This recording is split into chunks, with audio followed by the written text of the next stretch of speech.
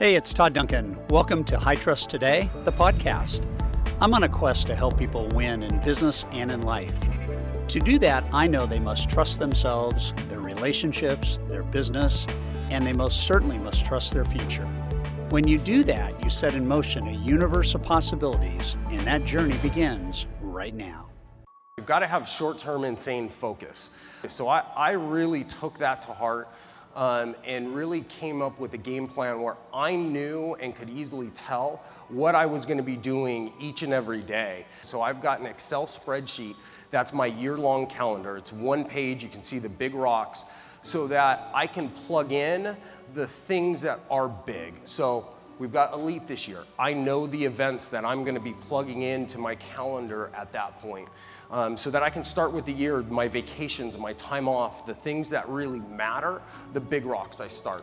And then every single day that I go through, I have my calendar completely time blocked.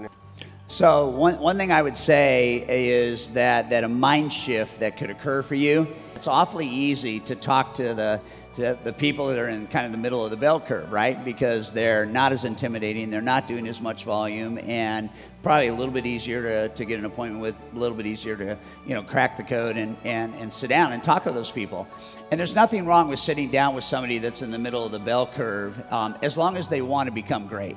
And I think that's important to note. But as you then narrow your focus on the top 25, 20, 10, 15%, you are in rarefied air, right? There's not many of your competitors that wake up every day saying, I can't wait to approach the top 20 realtors in my market.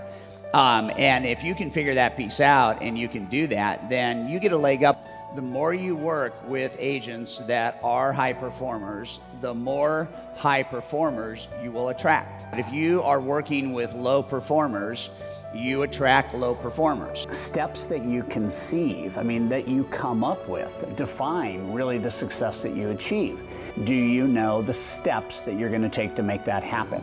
Where do you want to go? What do you want to do? And then what needs to happen in the day to make that occur?